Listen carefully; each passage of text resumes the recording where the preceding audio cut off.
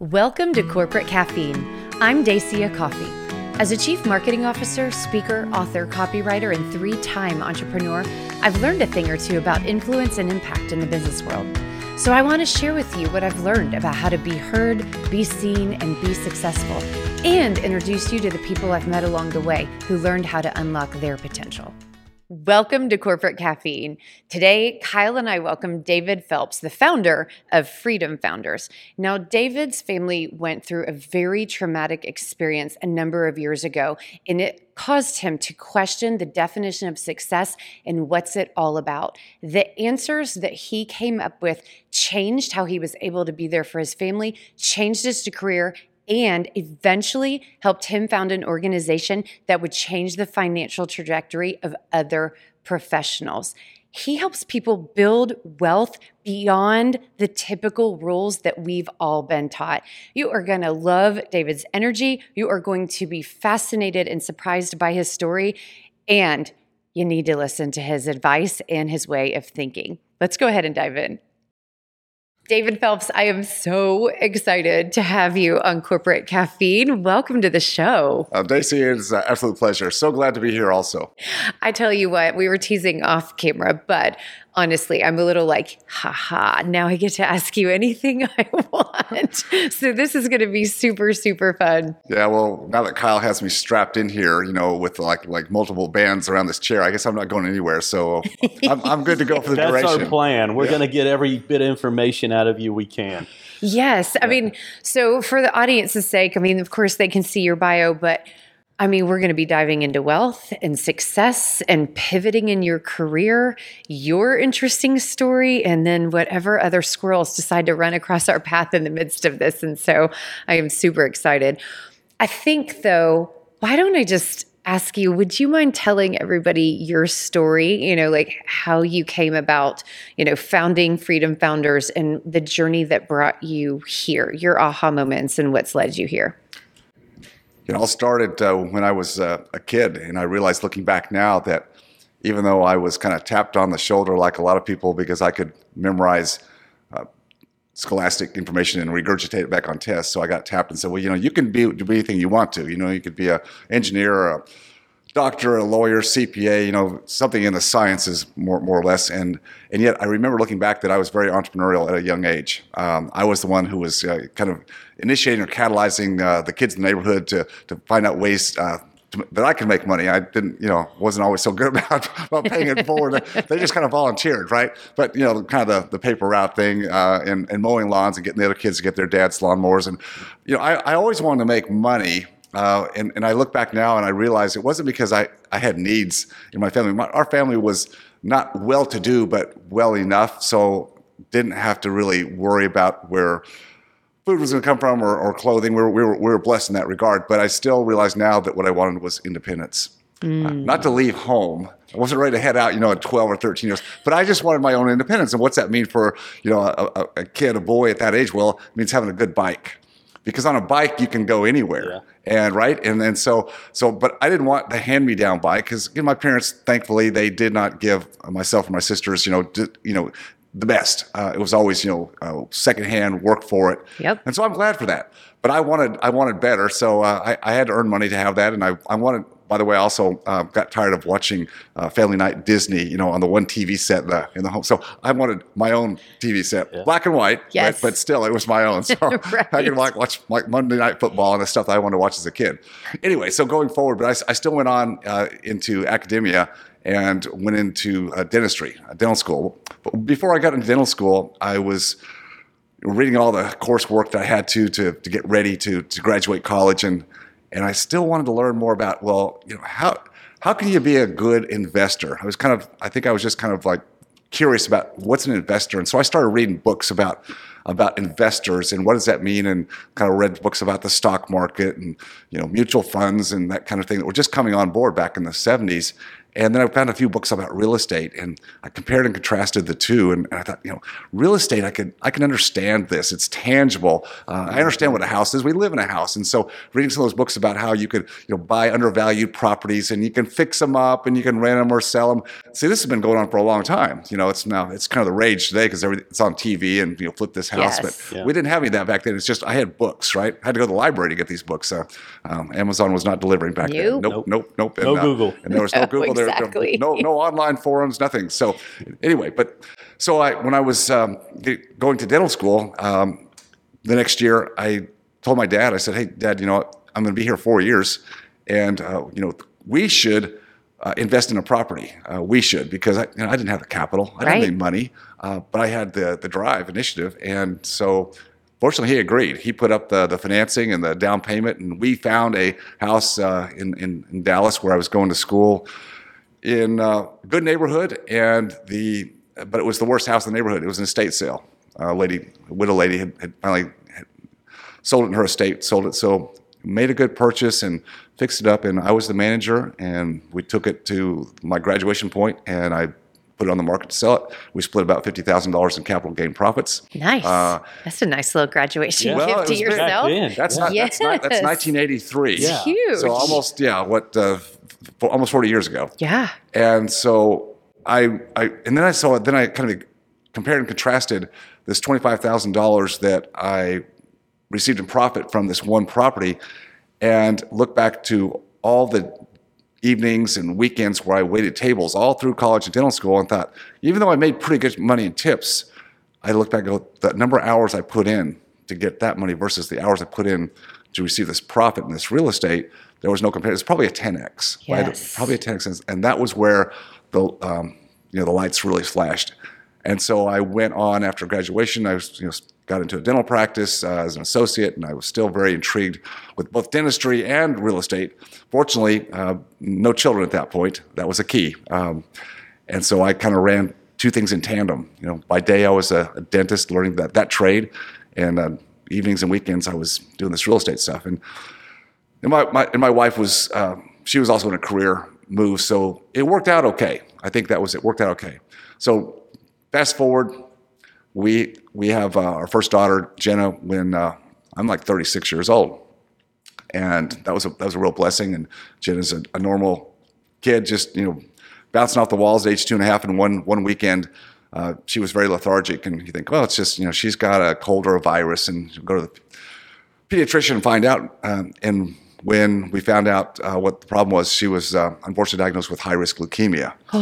So that's at age 2.5, and so that turned our little world upside down in a really big way. And anybody who's gone through anything themselves with a family member or a parent, somewhere someone's gone through it, you have an idea what I'm talking about. But this was a young child, and that was really hard because I felt like I was always needed to be head of the household and protect her financially, but in all other regards, and protect your children.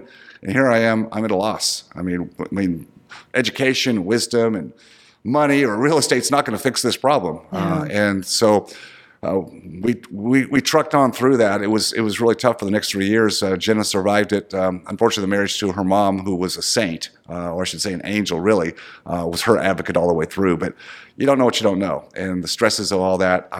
Good news is we were able to continue on and co-parent very, very well.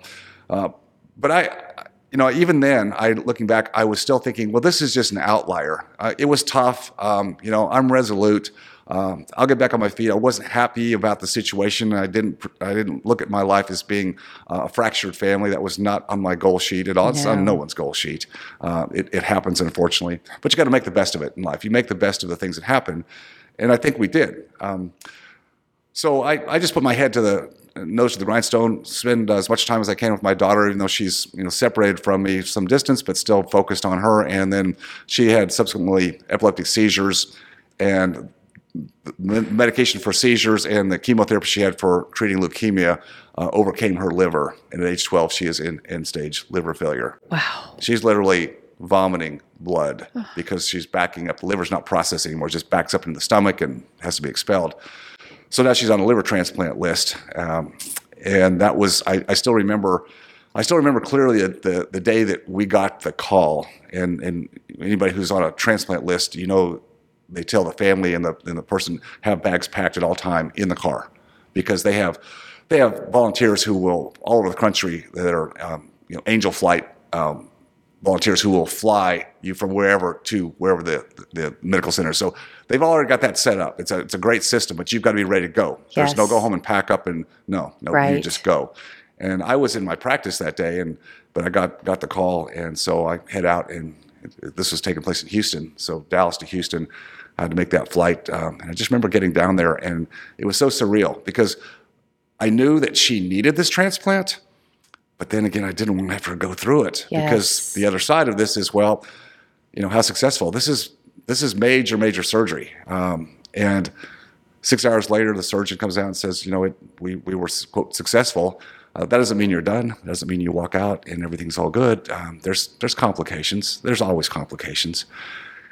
But that was the time to see that when I was in the hospital watching her fight for her life, she's breathing, she's hooked up to everything. This is right after the transplant. And that's when I really decided I need to change some things in my life, because I'm trying to balance all this stuff. I'm trying to run a dental practice as a small business owner.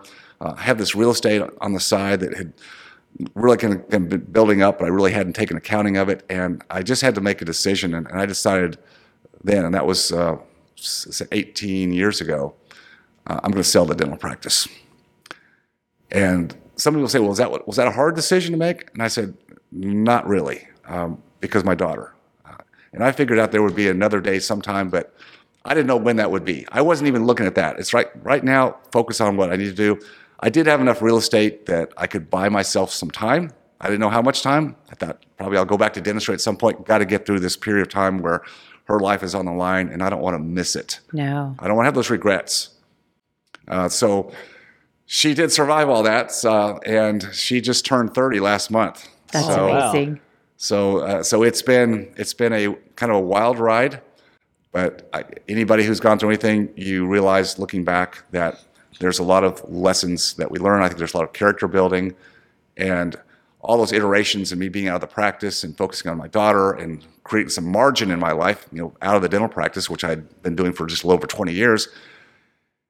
It felt kind of good to say, hey, I could take my foot off the pedal for a little bit, but I know I'm not going to stay that way because I'm just not built to do that, right? Right. So at some point I'm going to get back in, but I didn't know what it was going to be. I didn't rush to get back in, but what happened was my lovely wife, today we've been married 15 years, Candace said, this was after Jenna had survived the liver transplant, and I decided to sell the practice, and so she said, we need to send a Christmas letter out to let people know, good news, Jenna survived, and it was a P.S., oh, by the way, David sold his dental practice. That's all she said. Well, that call's coming in.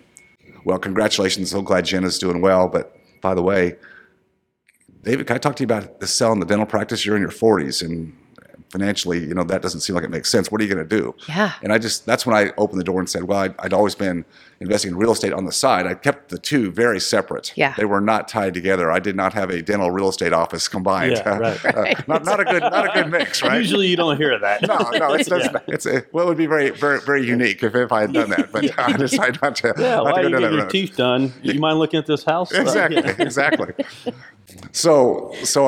So when people ask me how'd you do it, I said, well, I could teach you how I did it, but I started when I was back in my 20s, and I had more time than money and knowledge. I said I just kind of bootstrapped up the way.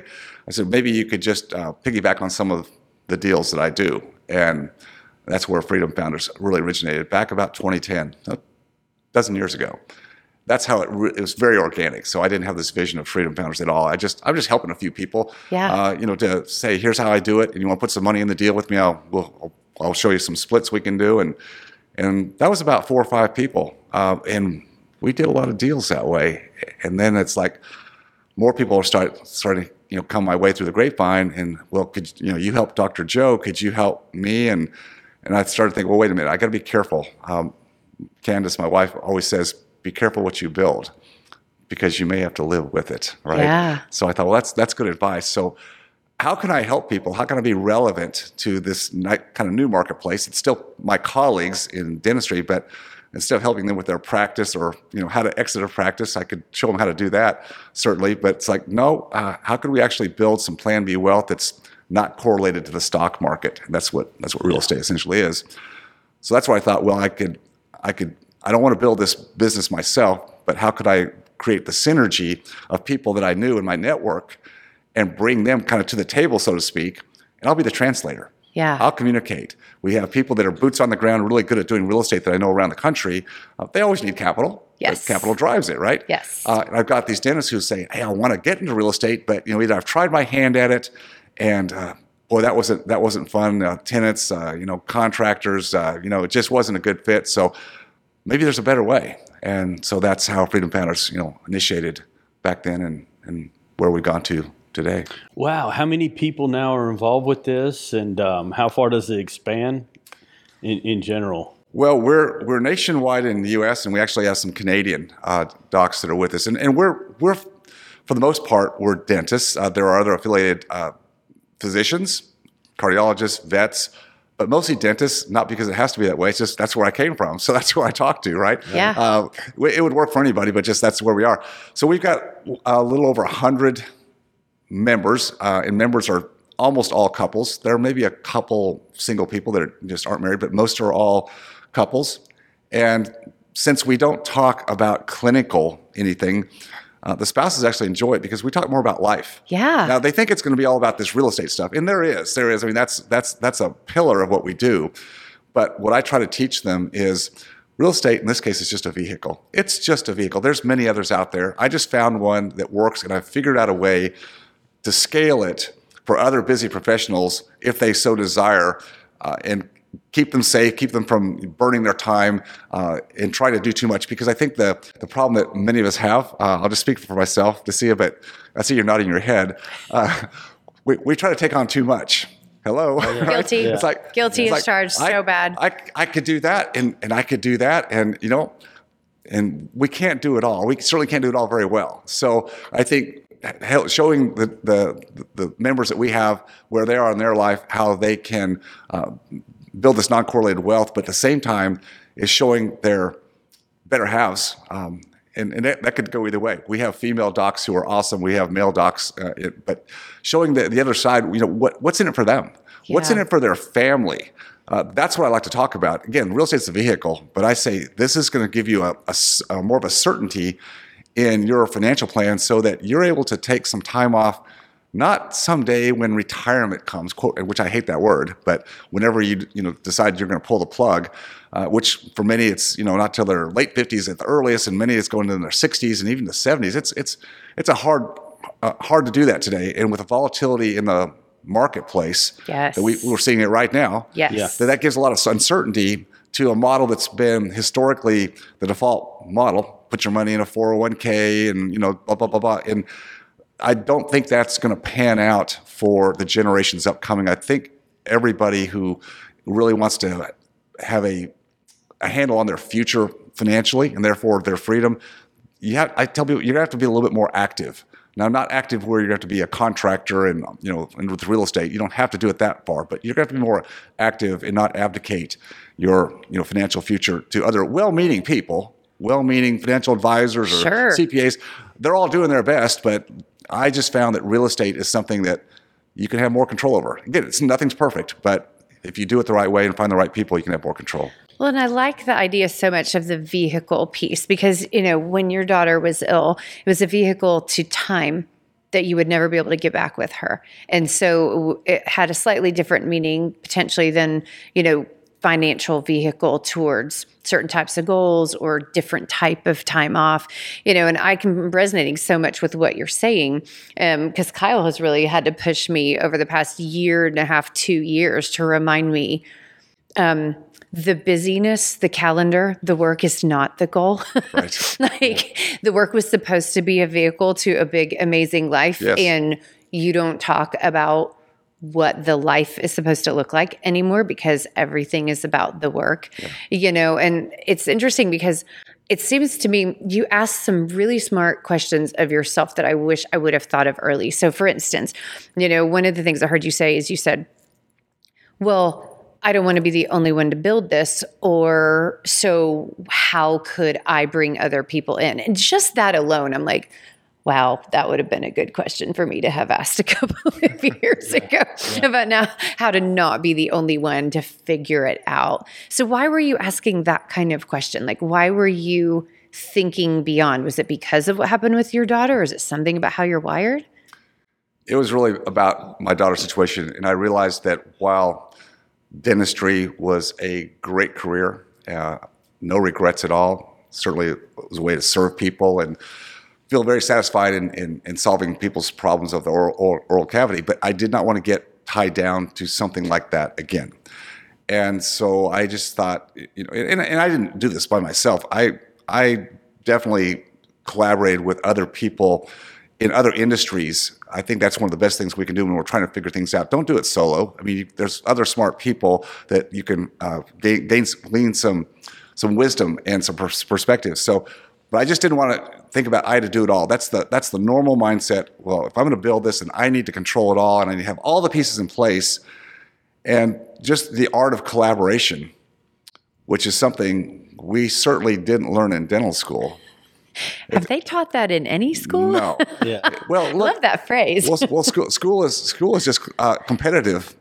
I mean, it's competitive to get into school. The higher it's very competitive. So It's kind of a dog eat dog, and you're never taught to collaborate on anything. But life, as we know it in business, the more you can find, and again, the key is the right people. So that's a vetting process on its own. But finding the right people to collaborate with, you can build so much more. I know that's what you've done here with Marketing Blender. You've talked about the people who enter the fray. Some people maybe on the outside at first, just affiliates, joint venture partners, but sometimes then they decide to jump on board, whatever that is. All those different kinds of collaborations, I think, are the key to building more success rather than trying to do it solo yourself. Yes. And too many people, I think, well, yeah, but I'm going to give up too much.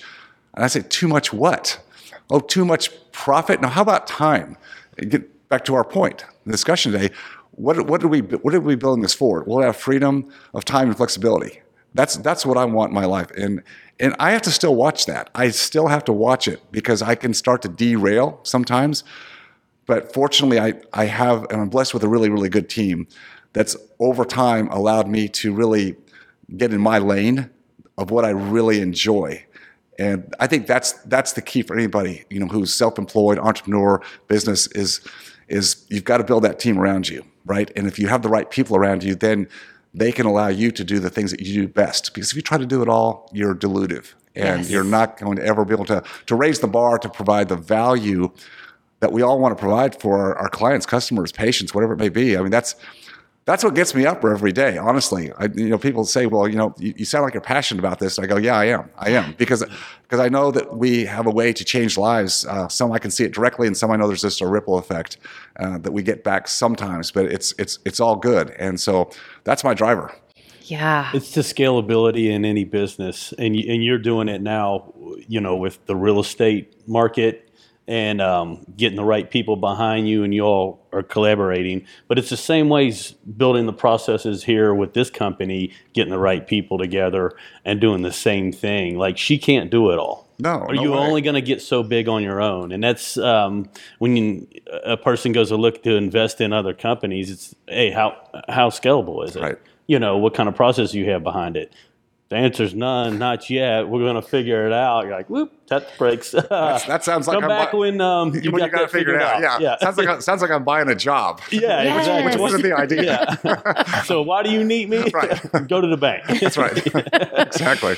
Yeah. So, what do you hear from the doctors and dentists that you work with? What is their other side? What is the thing that's happening? Is it burnout? Is it a loss of time, or a God whisper that they ignored early on? I mean, what are the most common reasons where there's coming to Freedom Founders and saying, all right, David, I need something different, or I need a new vehicle or some change in my life?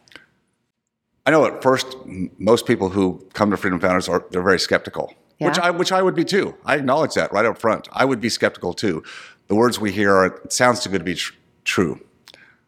And so we have ways to allow them to see inside, and we get to check out both ways. But to answer your question, what are they looking for? Yeah, they're looking for I think, a way out. Now, not necessarily a way out today, although many of them, I think, are in a place across the board, and you just pick healthcare as an industry.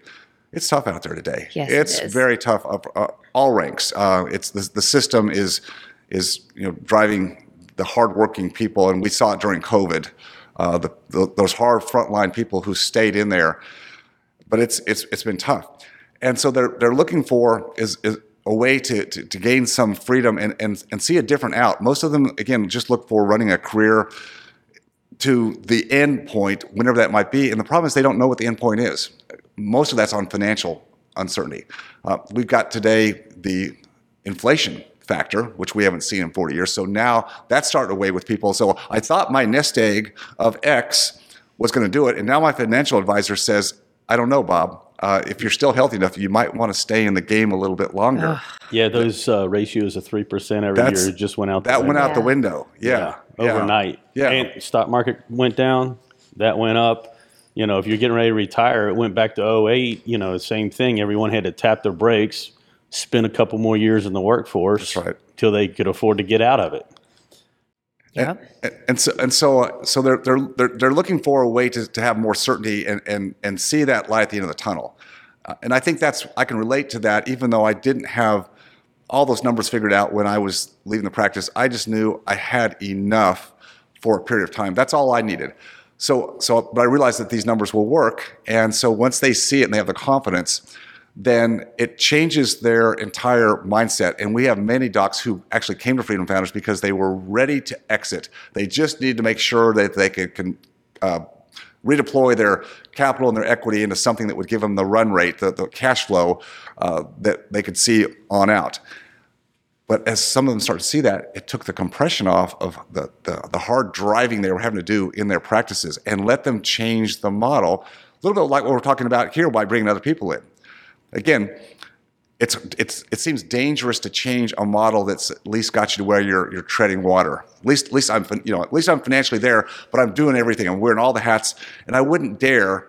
I'm just speaking for other dentists. I wouldn't dare think about bringing another doctor in because I've tried that before and it didn't work out. And what usually works out in the first round anyway? Very few things. Oh yeah. So, but now they've got this runway. They've got this margin. Say, you know what? Actually, I could experiment, or I say test. Just test some things. And I think it's the overall community. They see other people that are on the same path that are just like them in many ways, but have already seen some results. And I think it's social proof of results starts to change their mindset. And then we've got a big focus on the next generation. We allow them, we encourage them to bring their young adult kids, which could be 16 to 30, wide span, just so they could be exposed to I call it our contrarian or renegade thinking. I love that about life, and that's a whole other story about. We could go into another rabbit hole about. We probably will. We probably will. Buckle up here, right? Yeah. But the whole education thing and how kids are kind of getting railroaded by the system, and we just want to open the doors. Choose what you want to do in life, but how do you know when you're at a young age? But yes. I'm starting to. This is what we do, right? Yes. We start to. You have to okay, back here, David, back. No, you're talking to the wrong people. We chase squirrels all day long. So the majority of these dentists or doctors or whoever it may be who come to you, they are already ready to exit, or what's the percentage of them that are still in the practice going, okay, I'm using this as an alternative way to allocate my assets towards the future and build a plan now, say 5-10 years, I have an exit strategy. What's the ratio there? Yeah, we've got the entire spectrum now. Oh, I would really? say, I'd say a few years ago, Kyle, we had predominantly we had more that were on the end stage of their career. Maybe say within the last 5 years. A few actually come to us after they've sold. That's the minorities. Most are that category are, the last few years, they just want to get the certainty, and so they go in and pull the trigger and make the move. But in the last 3, 4, 5 years, we've actually had a number of younger docs, late 30s, early 40s, mid 40s, still in kind of mid-career, where they're most of them are not thinking about getting out. They would just like to, again, feel like they have a more certain financial plan so that they can take some time off while their kids are at that age where they can enjoy them and not have that guilty feeling. Because as a small business owner, if you're not in there doing all the things that we feel like we have to do every day, and we haven't really figured out processes and systems, and it still rides all on us, if you're not in that business, the overhead continues on.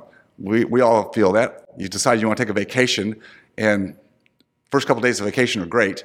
About midway through the vacation, you start sweating it because you start thinking about all the stuff that's piling up. And the last 3 days are just terrible, and your family hates you because you're the buzzkill for the whole week. It's like, why do we even do this? You know, you broke the rule. You got on email. Exactly. You said you weren't going to do it. Then my phone started dinging. Yeah. It dinged, it dinged, it dinged. Oh, okay, I got to do it. It's Thursday. Couldn't make it a whole week. Yep. We've heard that. I know.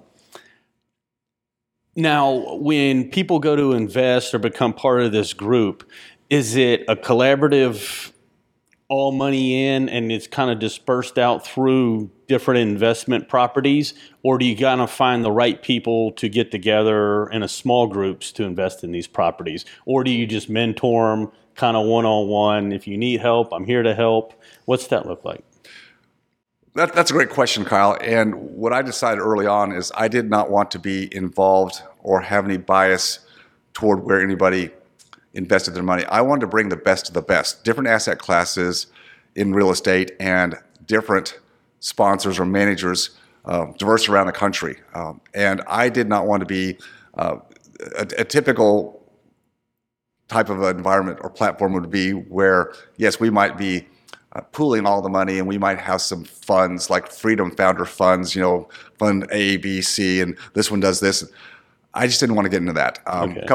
Couple reasons. One, the regulations really compliance is way up there, and I thought it's again just something, that friction I didn't want. But secondly, I really didn't want to have a bias towards this fund over here. They're paying a lot better commissions, and so even if I thought I could not be biased in that direction, there's a human nature. So we don't do that. So I'm a connector.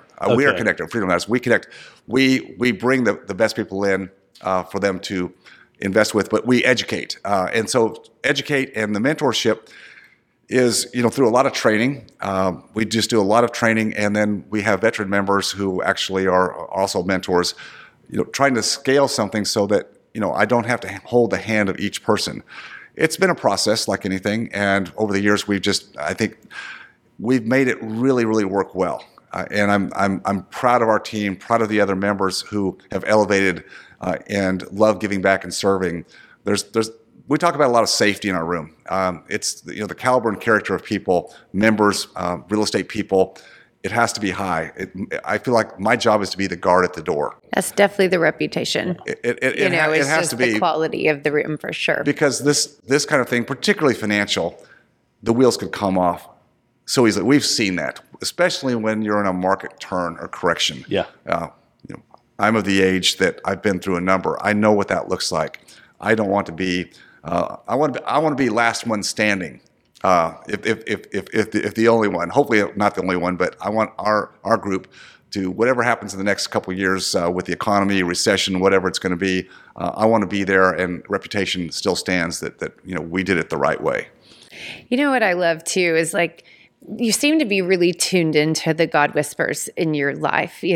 From looking back when you were a kid, realizing the changes you need to make in your life, but even how you've built Freedom Founders around just trusting what you were feeling around, I don't like that friction. I don't like the position that would put us in. And so explain your lane. You said, my team has helped me find and stay in my highest and best use, basically, just changing the wording a little bit. So what is that? Because it seems like you have a tuning fork that helps you go, all right, I'm staying in the value lane that I know I bring, and I collaborate with people that align with that. So I think that's maybe a natural gifting. What's your lane?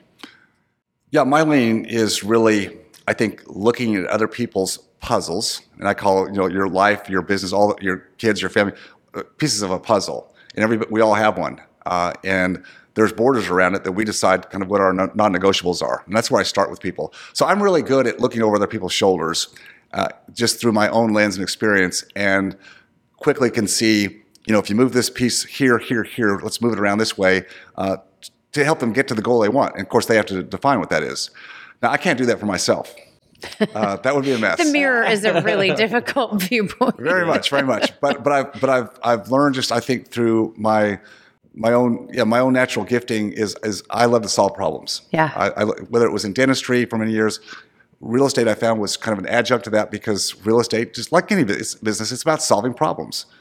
You solve financial problems. You solve problems of owners or buyers and sellers. It's fun. It's fun to be in that creative mode where you get to do that. And I am blessed to be able to do that with our members. So being on the forefront where I can be involved in that degree. And then I think the other piece is content, meaning the messaging, bringing what I consider to be the truth to the problems and the conflicts people have, not letting them go by mantras that they've been taught, and I say me too, but also old beliefs, right? Passed down. This is the way you do this. This is the way you do this, and I like to shake that tree on a regular basis, and just using stories and wherever I am, I'm always looking. How can I take an example of what I'm seeing over here or hearing, and how can I tie that in and create some type of a new focus or vision for the people who listen to me to say, you might be right about that. I like to, I guess I say it this way, I like to interfere in other people's lives if they'll allow me to do that. How's that? Oh my gosh, I could totally relate to that.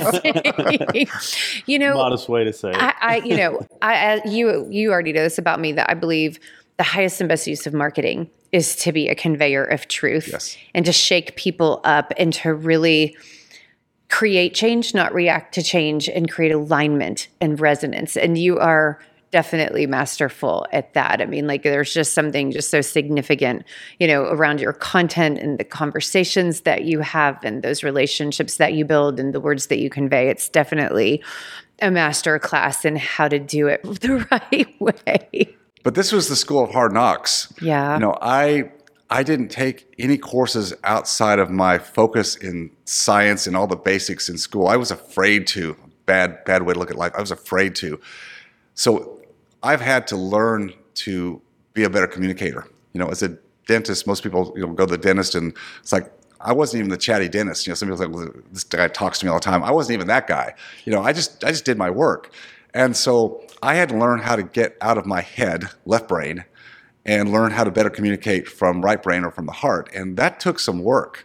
That was not an easy pivot, but I knew if I was going to be relevant or influential to a marketplace, to what I do today, I had to learn that. So I had to work on that. It was stutter step, crash burn a few times, but that's how life is. I mean, if you're going to do something, anything, first time you do it, you're probably not going to be that good at it. I mean, there are some people who are gifted in some areas, no question about it, but that was not my gift. And I tell people today, look, if I can do this, I'm really an introvert. I am very introverted, except when I'm talking to people about subjects I like. Yeah. and then I'm good. But put me in a place where people are just kind of chit chat. It's just like I get bored really, really quickly, and I got to move on. So yeah. I have to find my tribe, and when I do that, then I'm good. I can speak on the front of a stage, although I'd rather do what we're doing here today and have a closer conversation. But again, to get a message out, to be a conveyor of truth, you've got to go beyond that. And I think that's a calling. I decided, okay, I've got to step up and do this to a point.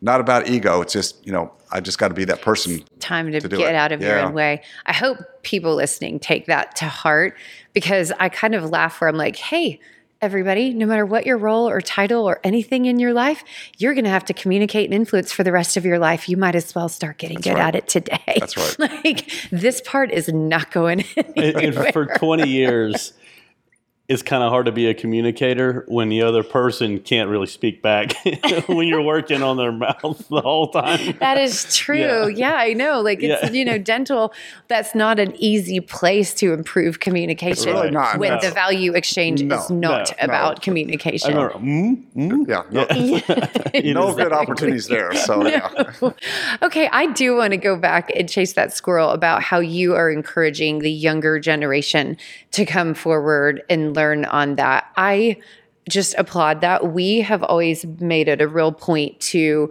speak openly about finances, business finances, home, at the kitchen table where the boys could hear, because we want just that. Their minds. Yes. Yeah, and to be just hearing. I mean, even... Yeah, we never had a point where we were like, oh, we hope they take the business on or we hope they follow the entrepreneurial pathway. But we did always want to influence, think critically, don't just buy into a pre-structured pathway that you did not pave and for yourself and did not think about. So I love that. So what are you seeing and what's been the impetus and what are you seeing with inviting that younger group in? For them, it's been just eye-opening. We get so much great feedback from those young people and their parents because the conversations they're having when they get back home again, or even during the meeting, it's eyes wide open. And again, I think it's giving them permission to look at their future from multiple viewpoints, not just the one that kind of everybody says, well, this is what you need to do. You need to go from high school directly to college or vocational, or you need, well, need to do what? Why? I think the best gift that young people today could do, irrespective of what they think they want to do, and whatever that is, if it's higher education, then go for it. But I would say, I would want every young person to be given the gift of taking a minimum of a year off, maybe 2, and go apprentice or intern with other business people that you have a contact with through your church, community, whatever it might be. It could be Rotary, but there's opportunities with business people who are good at what they do, and just go spend some time and maybe do some with the field that you may want to go into. But I would vary it.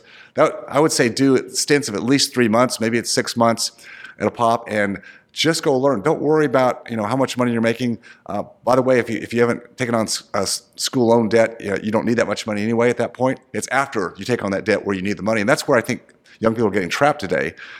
They're being kind of sold a myth that everybody needs a college degree, and even do better. That's not true. That's not true at all. And so I'm trying to pull that away. I mean, just look what's happened this week. Is the administration is essentially giving handouts of, I think, $10,000 of school loan debt off the books. See, I think that's so wrong. I mean, it just exacerbates the whole problem.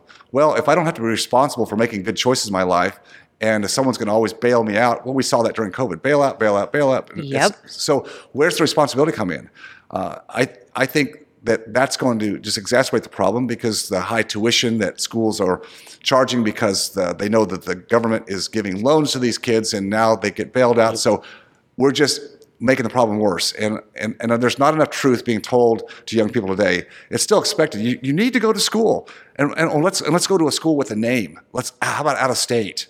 We just had a family reunion on her side, and there was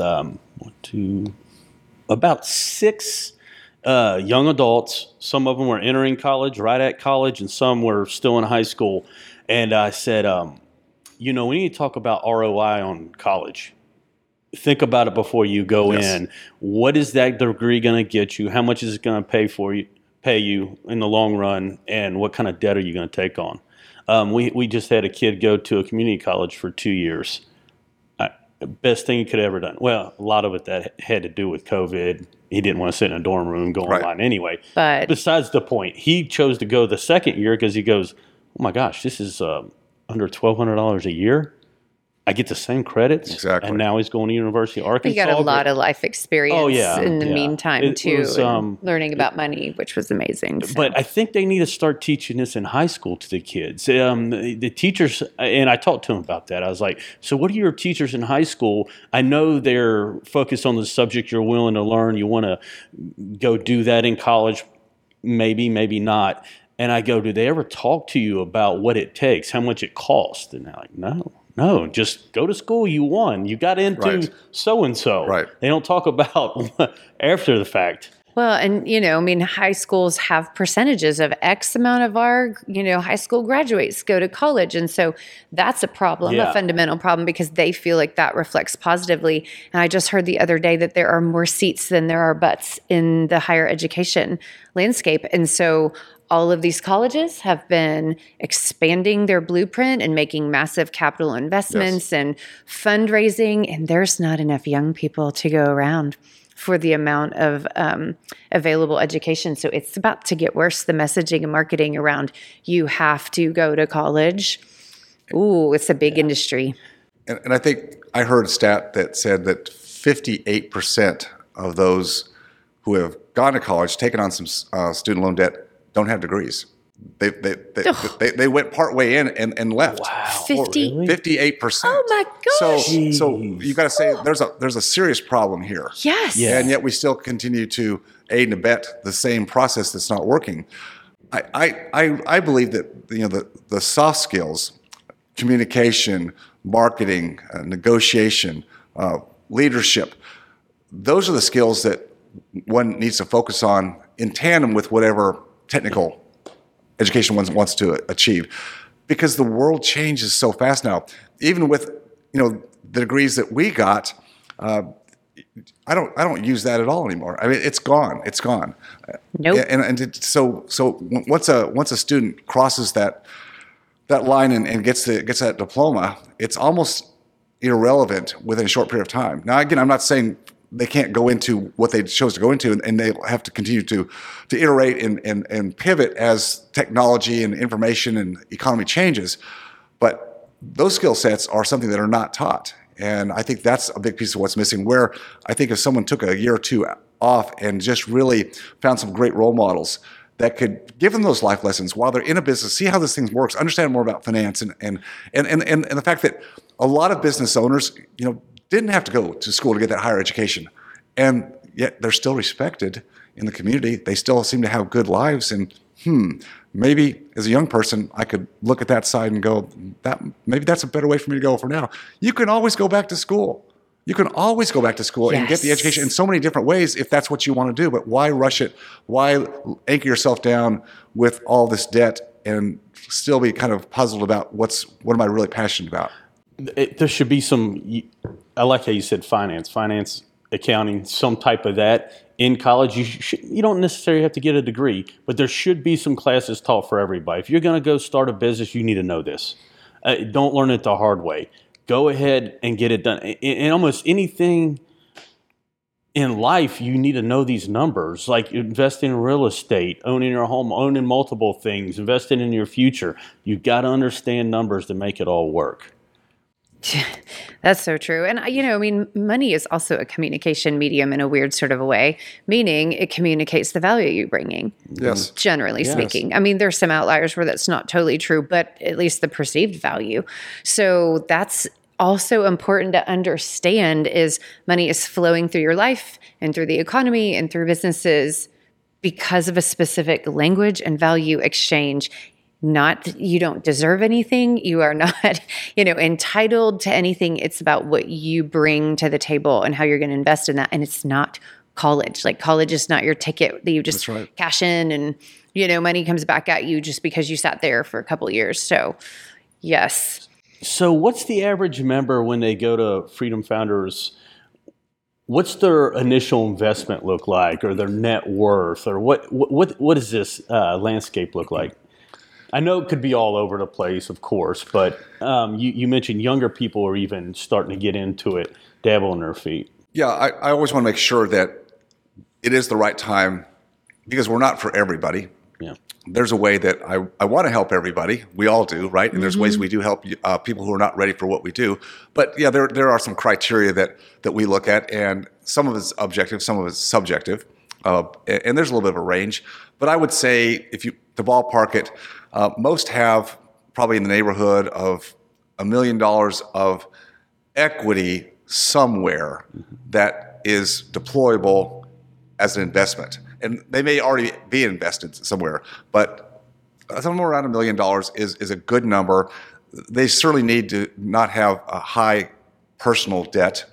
My home mortgage is fine, but I don't want to see cars leased to the hilt and a bunch of other debt, because that needs to be resolved first. So I make sure that they're in a good position. And sometimes the best thing I can tell someone is, love to have you, but not yet. Maybe the business, the practice in this case for our doctors, as I talk to them and I find out, there's just things there that they haven't done. They've either kind of put their head in the sand or looked away, and I'll connect them with somebody who I know is good at helping them there. I say, let's get that fixed. Get your profitability up, get your revenue fixed, whatever it is. Or sometimes they even have a secondary practice that they thought would be a good move because, more is better, is what we think. Right. And that secondary practice is kind of a loser, and they're just, I say, let's figure that out. Probably, and then come back.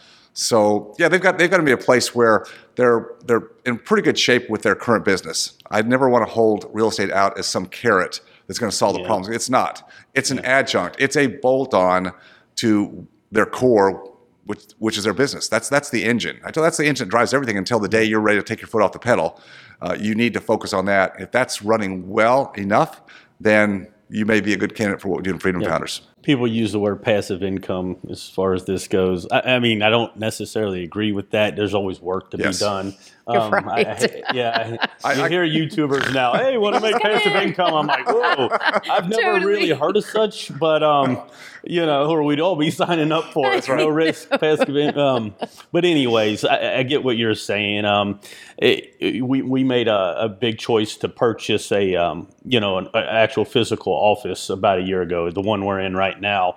And it was, okay, do we lease? Do we not? I'm sure you have those discussions with dentists. I don't know the ratio of leasing versus buying, but I can see it, especially ones that we've gone to in the past and watching them grow. And that has to be part of their game too if they're going to stay in it for a while. That's for us, it's a good way to get into real estate. If you're going to make those payments and you can afford to own it as well, then have at it. Yeah, it can be. It can be. It depends upon location. In some parts of the country, the real estate is just so high priced. By the time you put some of your hard equity, your capital in, that takes away capital to grow the business. So sometimes it makes sense to lease for a while. It depends. It's a varied situation. But back to the passive income, you're right. There's real passive income on the level we're talking about is not truly passive. There is an active component, right? Yeah. So I just call it asset-based income. Asset-based. Somebody still has to manage the asset. And even if you have managers managing the asset, you still got to be in tune with what's going on there. So it's, fully active would be going out and, as I did when I was younger, finding properties and fixing them up and having my hands in that when I was young. But I don't want to do that anymore. But I still have to be on the forefront of looking to see where a good placement of current capital would be in relative to the current marketplace, what's happening, being able to hedge. We talk about that a lot. And I think our members really appreciate that. It's not an area that they've studied in life at all, but when they start to see there are ways that you can not predict the future, but I'd say hedge the future. I think hedging against different changes in the market is what we often do. We have to do that in business. Yes. If we're not looking ahead to what may happen, in the next 6 months, next several quarters, and realize that, some of our clients, customers, patients may be dealing with some hard financial times. They may not be able to use our services at the level they've been using them. That may come into play. So how are we, protecting? Not that we can protect against that happening, but can we make our businesses more resilient? Same thing in investments. You're looking to say how can you make your investment portfolio more resilient? And if you're a little bit more involved in it, then you can at least make some of those decisions and not just hope someone else is doing it for you. Yeah. I love it. I think that's just another example of asking the right questions. In the beginning, even just asking yourself, how do I build a more resilient portfolio, more resilient life, more flexible life? Just allowing yourself to ask good questions and not limit whether or not you know the answers right now just leads you to some interesting resources and people and ideas. So All right, I'm going to take a very weird hard left for just a second. I'm nervous. I know you should be. No, really. Okay, I want to know what you do for fun because we you're a hard driving, guy. I mean, you're telling the story about how when you were in high school and grade school you were like that, and you're studying real estate on the side, even in an aggressive university environment, et cetera, et cetera. What do you do for fun? Like, how do you just go? All right, this is me time. The big thing for me today, and it has been for a lot of my life, is I love to play tennis. I started playing when I was young, and that's one of the reasons I had to mow lawns and sell greeting cards door to door. I wanted a better tennis racket. Yes. And I had to purchase my own lessons from the college team people and ride my bike down to college and get my lesson. $5 an hour back then, by the way. $5 an hour is what I paid. So tennis is what I love. I've done other sports as well, and I grew up skiing. I don't ski as much as I used to. I think I'm a little bit more risk averse. Not that I'm afraid of my ability, because I'll keep it under control. But I'm afraid of so many other people swarming the slopes today. It's like driving, around here in the Metroplex. Right. It's like you might be a good driver, but you don't know what's around you. No, you do not. But tennis, the worst thing that's ever happened, I've gotten hit by a tennis ball, and that only hurts for a little while. You still have good knees? Fortunately, I still have good knees. Okay. Yeah, I have friends that played basketball really hard and maybe ran also. I didn't do either of those really hard. I did some of that, but I think that's been my blessing, that my joints are still good at this point. So I can still go hard, and I enjoy it. And then crazy thing, I've been watching this new rage in pickleball. Right? Yeah. Now, I was kind of like, I'm not going there yet. And you're like, I'm a tennis player. Yeah, I'm a tennis player. But we had some friends. We were out in North Carolina a couple weeks ago. Some good friends of ours, and they've been starting to play pickleball. So I told Candace, I said, all right, we're just going to jump in because that's what they do. We're just going to go do it. There's no harm in that. Actually, she plays as well. Candace plays tennis. Not tennis. So actually, I think pickleball, she's going to enjoy that more because she just never worked hard to get to that level. It just wasn't her thing. So we haven't enjoyed playing tennis together, but pickleball, you can do it. It's not that hard to get to a level quickly where you can just enjoy it. And so that and we like to road bike. So that's something we do together, and not so much here in Texas because when's a good time to do that? I guess in the fall, maybe in the spring, but very short periods of time. You're right. But the scenery and the roads, we like to go to Europe. We like to travel and road bike in other countries. Now that's what's been fun for us, and we've been curtailed on that the last couple of years. Unfortunately, because of COVID, we've had several trips that we just bounced year to year to year. And hoping that maybe this next year things will open up enough where we can get back to that, because that's a lot of fun. I like to get out on a bike because I always, like I said, I grew up riding a bike. I rode my bike all over the 50,000 population town that we lived in, and it was safe back then. And I could ride everywhere. There was nowhere I couldn't ride, and it was a 10-speed when I got to that level. And I've always loved a road bike, just to get out there and just go. And we would just in Europe, go to Europe and ride these road bikes on these trips. It was a lot of fun. That is awesome. Yeah, I remember as a kid too. You couldn't walk to your friend's house, or they're a little bit further out. You rode your bike. You just got on the bike and went. Yeah. I used to pound the pavement and trail run for a while, and it's finally caught up to me. But I always enjoyed mountain biking too while I did that, and now I'm more into biking. I'm looking at a road bike now myself, just to because it's a lot of weather dictates mountain biking. If it's raining, you don't want to mess the trails. Right. Yeah, and with road bike, as long as it's not raining out. Well, I mean, I guess you could ride in the rain if you really wanted to.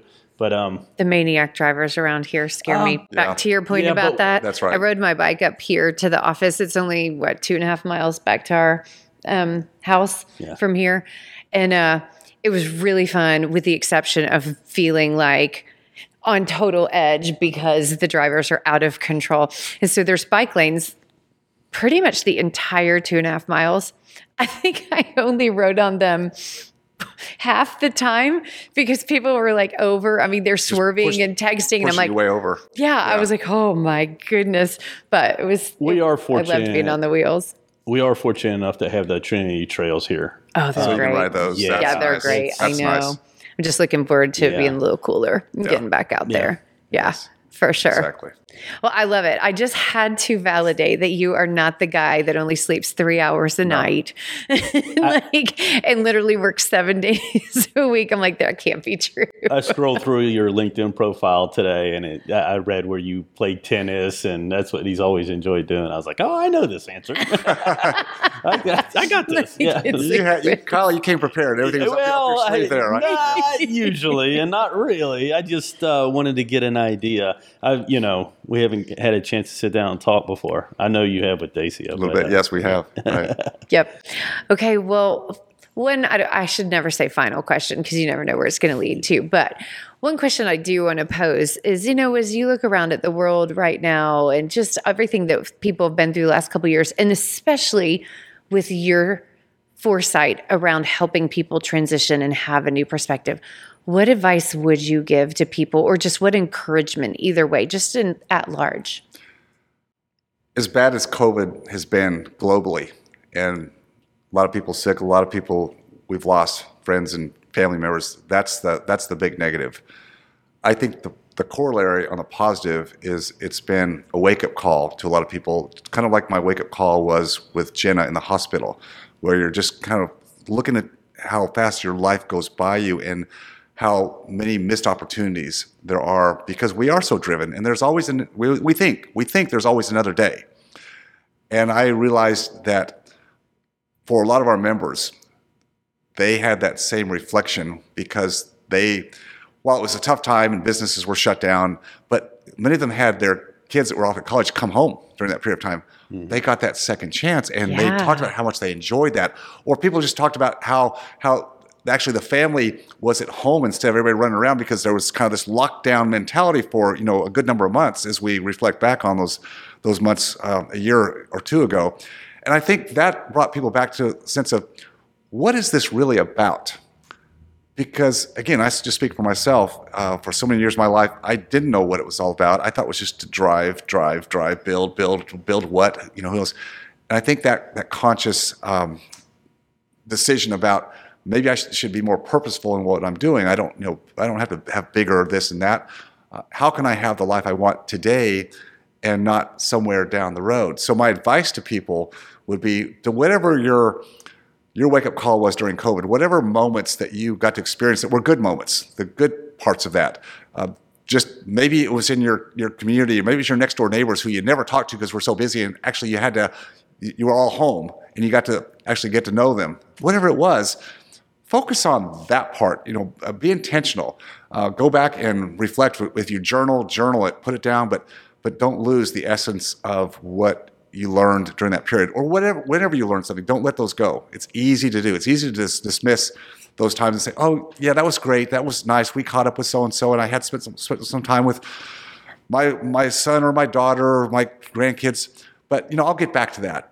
No, you may not get back to it. You have to be more intentional. Hard thing for us as entrepreneurs to do. Yes. I will be the first to admit. Yes, I completely agree. Yeah, we, like I said before, with our oldest son staying home, we enjoyed that so much. We got 2 more years that we wouldn't have, and we're like, you know what? And we watched him grow as a person and just mature, and had quality time, and it was like 3 years to us, Oh, I've never been so thankful for teenagers in my life as during the pandemic, because they're great. Goofy and hilarious, and they were not out driving and visiting their friends because they had to stay at home with us. And it was, amazing to get to go deeper, during a really unusual time that we would probably not have had as much FaceTime with them. So, I love the idea of just holding on, to those things that you learn. Love it. David, thank you so much for joining us. This has been so ridiculously fun. Okay, how do people find you? You've got a lot of cool stuff out there, so we'll have all the links in the notes, but tell people how they can find you, follow you. What are you interested in right now? Well, Freedom Founders, which is freedomfounders.com on the web. I have a podcast that is called the Dentist Freedom Blueprint Podcast. You don't have to be a dentist. No, you don't. It's so good. I had Dacia on it, and we had a lot of fun. Just like we have today. So I like to bring a lot of interesting people to kind of shake things up. I've written a few books. They're on Amazon under my name. People can go there. And I do have a blog that's on a YouTube channel. You can find me, Dr. Phelps there. Something about Dr. Phelps, I think, is is what it is. I'll have it in the show notes. I don't know, but I subscribe to that one too, so it's easy for me to find. I love it. Awesome. Well, thank you so much, and onward and upward, you guys. Thanks. If you enjoyed this episode of the Corporate Caffeine podcast, please help us help you by subscribing. I also hope you'll find us on social media. You can follow me, Dacia Coffee, and my company, The Marketing Blender, by searching us on your favorite platform or checking out the show notes for the links. We bring this to you because we envision a business world full of meaning, connection, and prosperity for us all. Until next time, onward and upward.